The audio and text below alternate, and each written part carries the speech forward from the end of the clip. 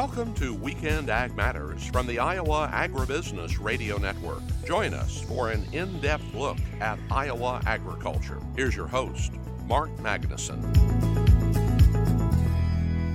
Hello and welcome into Weekend Ag Matters on the Iowa Agribusiness Radio Network, brought to you in part by the Iowa Soybean Association. I'm Mark Magnuson. I will be joined in just a few minutes in this week's episode by Russ Parker and Riley Smith. Russ will provide his faith-based food for thought before Riley talks with CEO of the Cattlemen's Beef Board, Greg Haynes. That's coming up in segment 2 and 3. Dustin, still currently in Brazil for his crop tour. He will be returning to Weekend Ag Matters next week. Let's go ahead now and turn our attention to this week's news headlines. Groups representing agriculture, infrastructure, housing, and petroleum filed a legal challenge to the new Waters of the U.S. rule. The Biden administration's WOTUS definition is an attack on farmers and ranchers and will be fighting back in court, says Mary Thomas Hart, Chief Counsel for the National Cattlemen's Beef Association. The rule removes long-standing exclusions for small and isolated water features on farms and ranches and adds to the regulatory burden farmers already face, says Hart.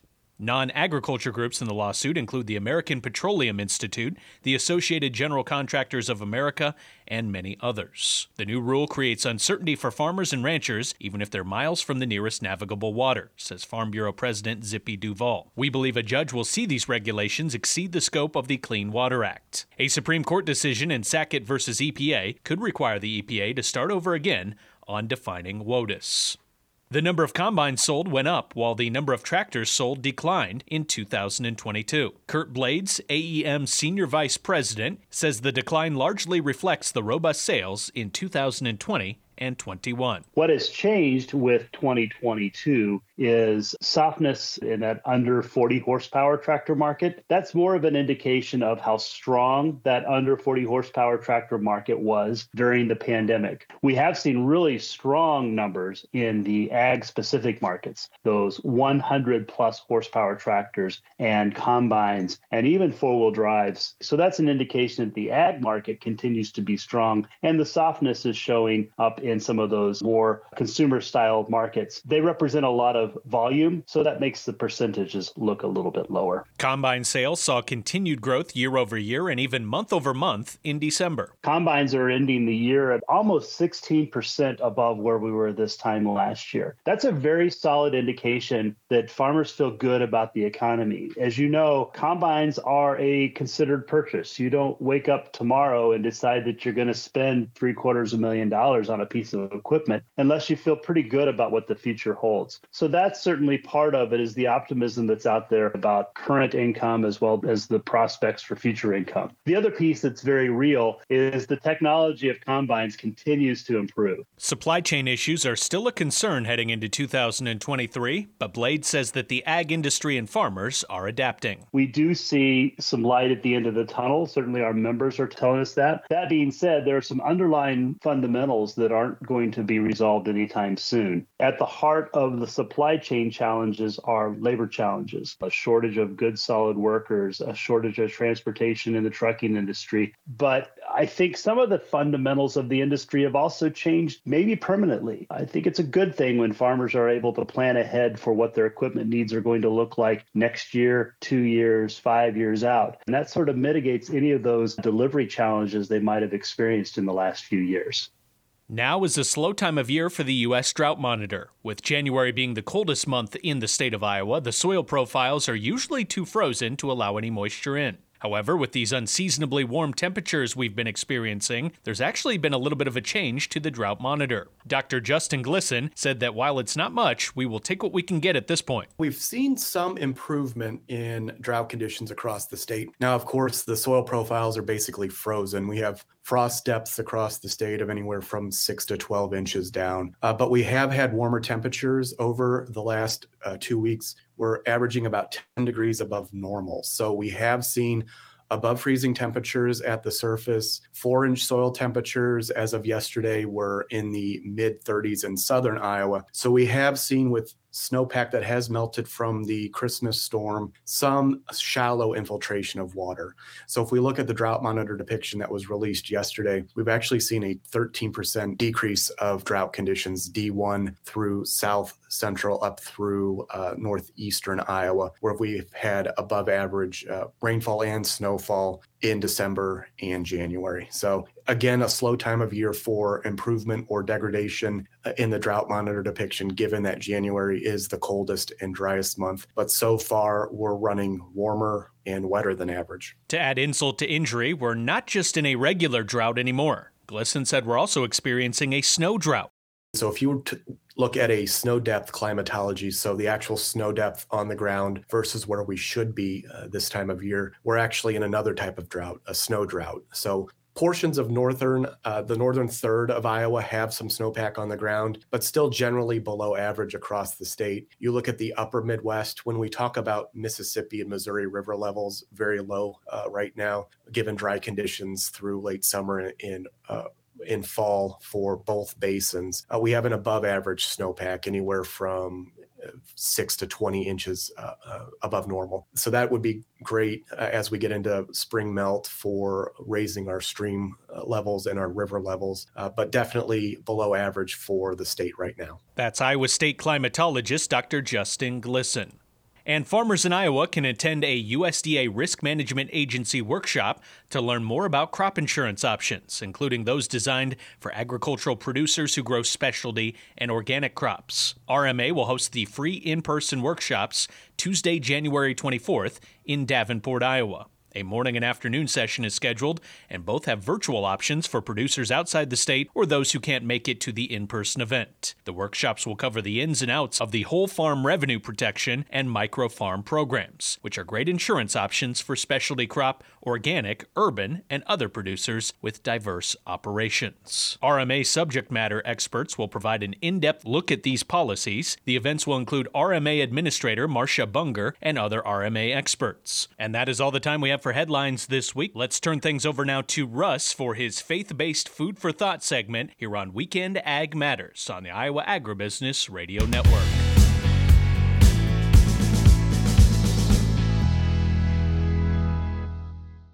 Earlier this week, I attended a celebration of life service for my neighbor's dad. Both good men. Part of the eulogy focused on the topic of gates, describing different kinds and the processes by which things are opened and closed. Part of the idea was to demonstrate the process of changing generations and how that happens from the front seat of the pickup. An excellent analogy, I thought, of moving from the shotgun seat while the passenger got out, opened the gate, the truck drove through, then the passenger closed the gate and hopped back up into the truck. Until one day, the passenger was now the driver, and a younger, eager face was the new passenger. And as happens lots of times, my mind moved from the physical gates we open and close to the cerebral part of my brain as I thought about life gates.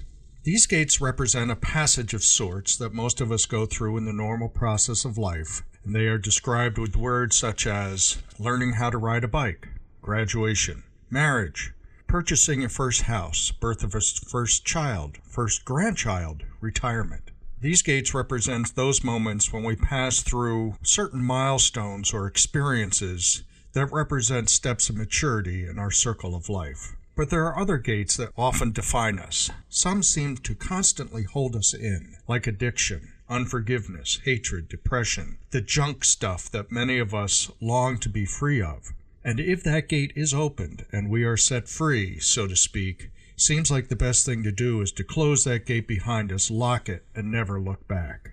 And then there are some gates which we always want to keep open, even invite others to go through as well. These gates could have names like patience and love and forgiveness and joy, all the pastures of life where gates are a good thing to keep open.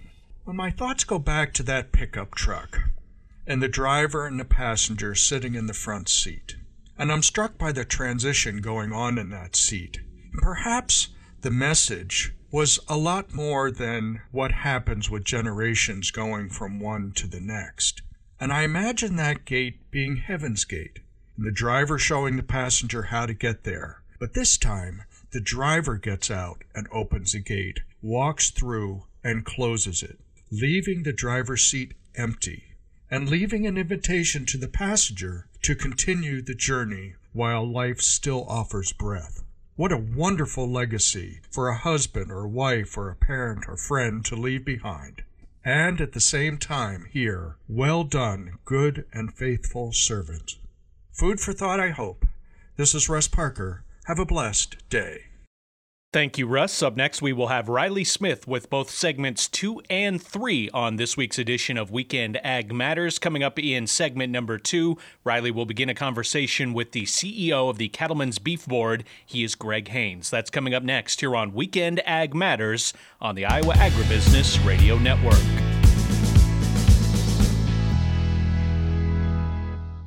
Mark your calendars for an event you won't want to miss. Registration is now open for the Iowa Soybean Association's Innovation to Profit Conference on February 16, 2023 at the FFA Enrichment Center in Ankeny, Iowa. Find research-backed solutions and opportunities to help you create a successful game plan to bring profitability to your operation. Register today by visiting www.iasoybeans.com. This message brought to you by the Iowa Soybean Association and the Soy Checkoff.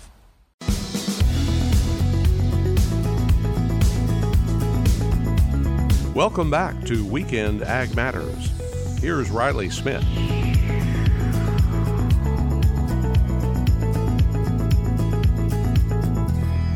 Well, we are here today with Cattlemen's Beef Board CEO Greg Haynes just to talk about the beef checkoff for this year and some of the things to look forward to.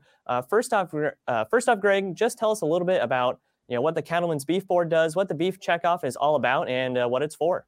All right, sounds good. Thanks, Riley.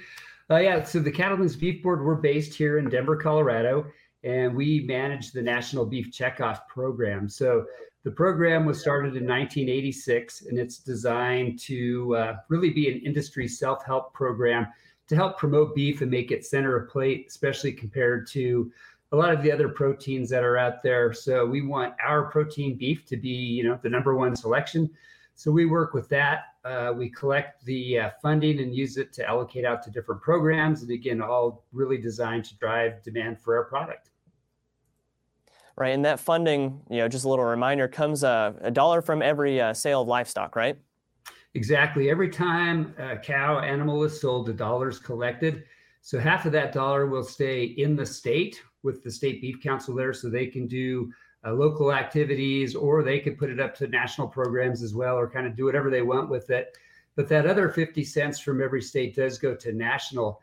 And so that gives us kind of the economies of scale and ability to do, those bigger programs. We can do large scale research programs. We can do larger promotions. The whole Beef It's What's for Dinner programs are all developed on the national level. And then those can be carried down to a local level too. The states can utilize all those assets that are developed on a national level and customize them, and then use their grassroots abilities kind of to reach out to consumers in each of those areas.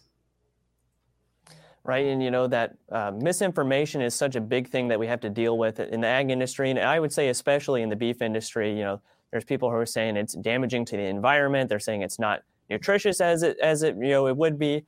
So what are some of the ways that you guys are fighting that misinformation and showing what the beef industry and how beef nutrition really is?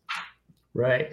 And that's really what the whole checkoff is designed for, is to help address these misperceptions that consumers have. Like you were saying, beef is kind of being blamed for, global warming and all this.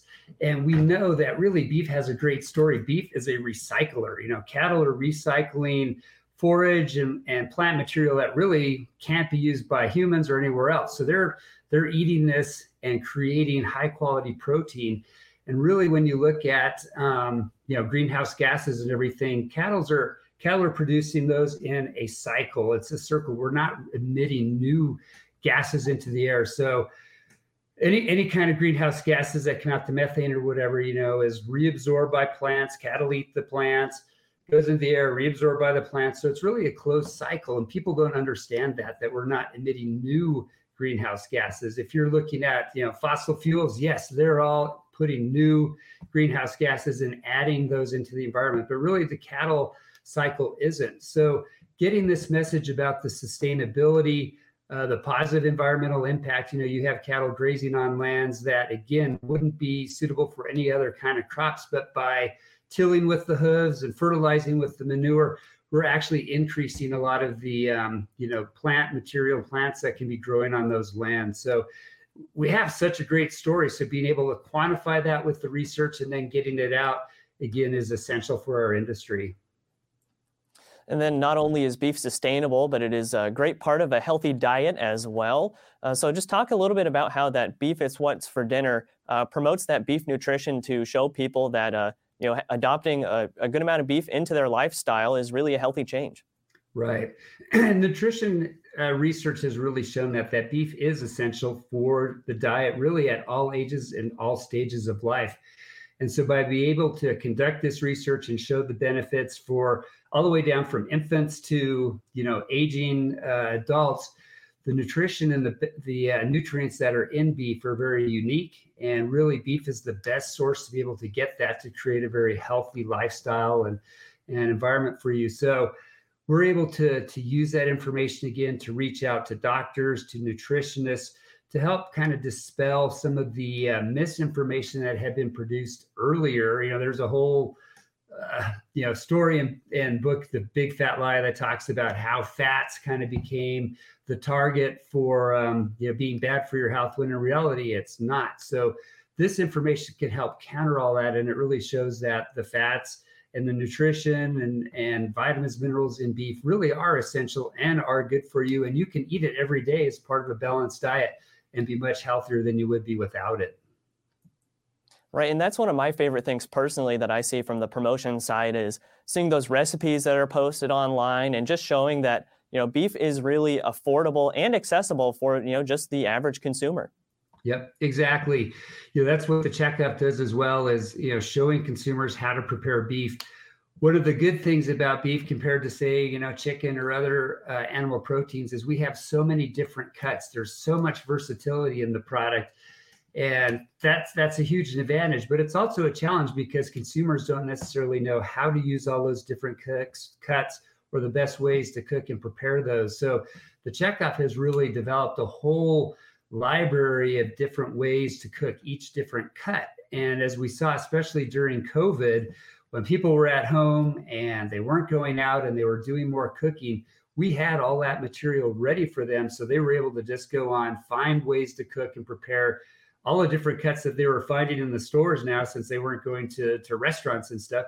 And it actually really boosted consumption of beef, and that's staying high. So consumers now see, like, hey, beef isn't really that hard to prepare. Super delicious. It's good for me. So they're keep preparing beef at home. And what we're seeing now is that demand for beef is really at 30-year highs and staying at those levels. Again, we are talking with Cattlemen's Beef Board CEO Greg Haynes. We're going to go ahead and take a quick break from segment 2 and return with segment 3, where I finish my conversation with Cattlemen's Beef Board CEO Greg Haynes. This is Weekend Ag Matters.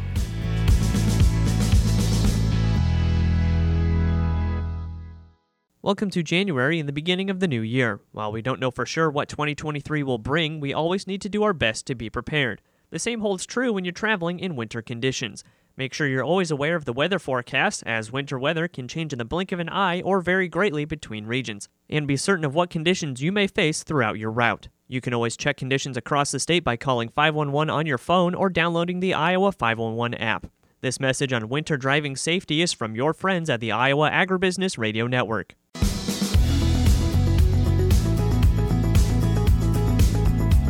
Welcome back to Weekend Ag Matters.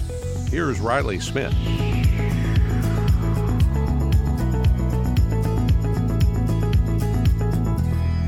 Well, and speaking of that demand for beef, not just within the country, but globally, what are some of the things that the Checkoff is doing to promote U.S. beef exports to other countries?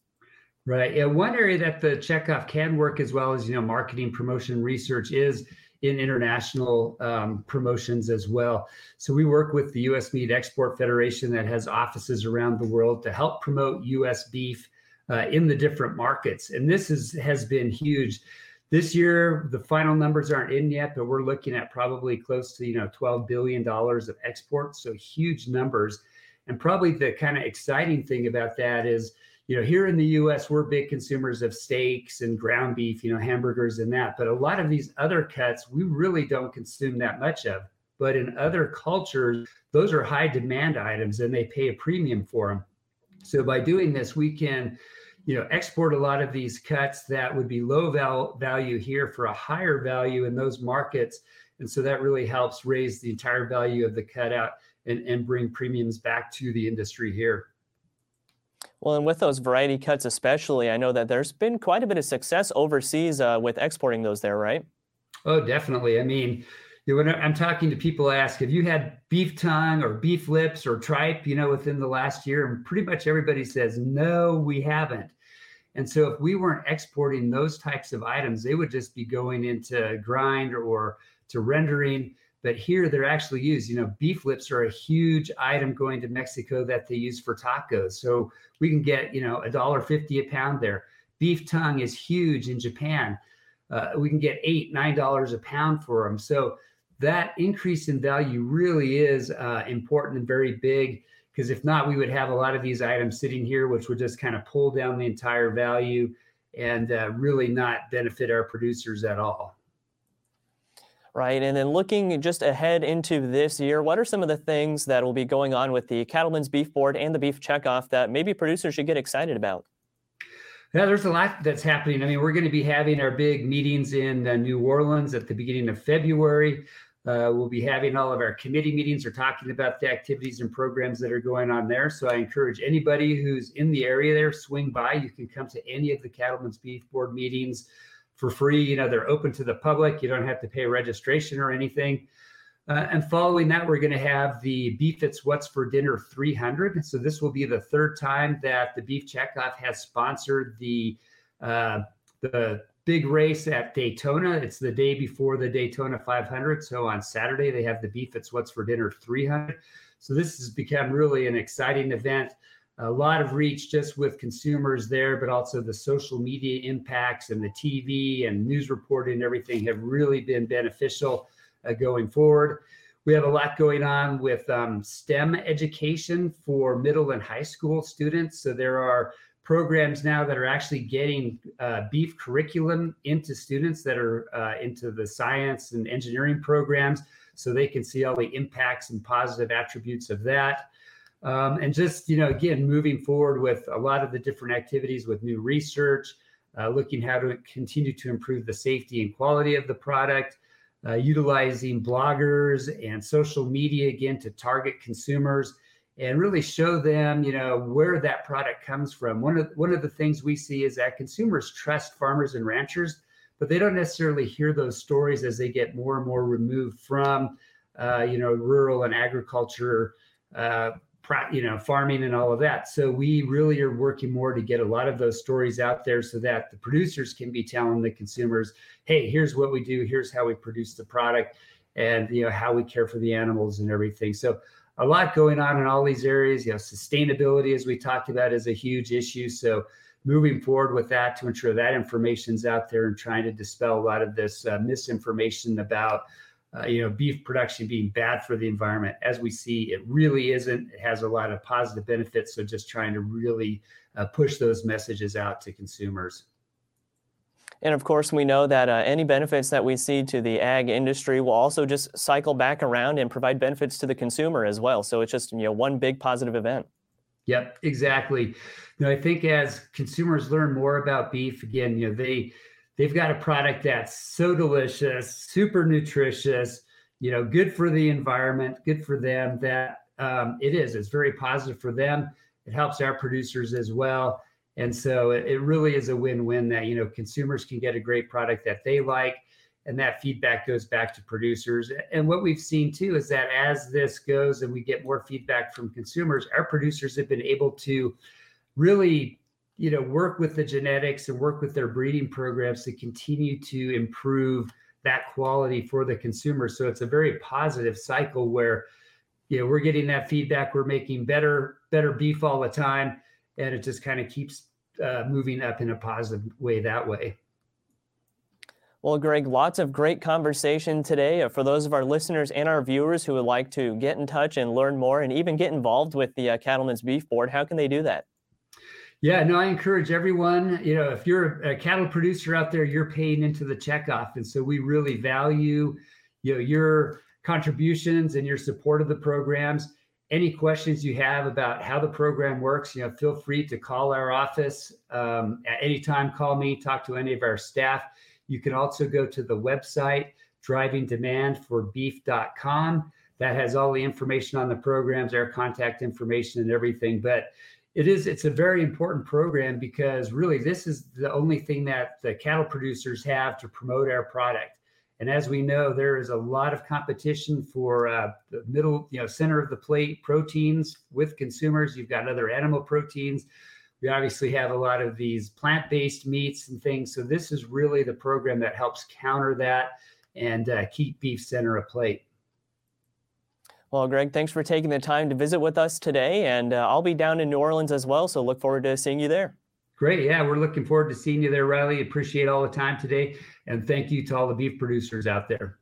That again was Cattlemen's Beef Board CEO Greg Haynes. And that's it for today's episode of Weekend Ag Matters. Thanks again for tuning in. You can listen to this episode and more by going to the podcast tab on the Iowa Agribusiness Radio Network website at iowaagnet.com. For Russ Parker, Mark Magnuson, and Dustin Huffman, I'm Riley Smith, wishing you a great rest of your weekend. Join us again next week for more Weekend Ag Matters.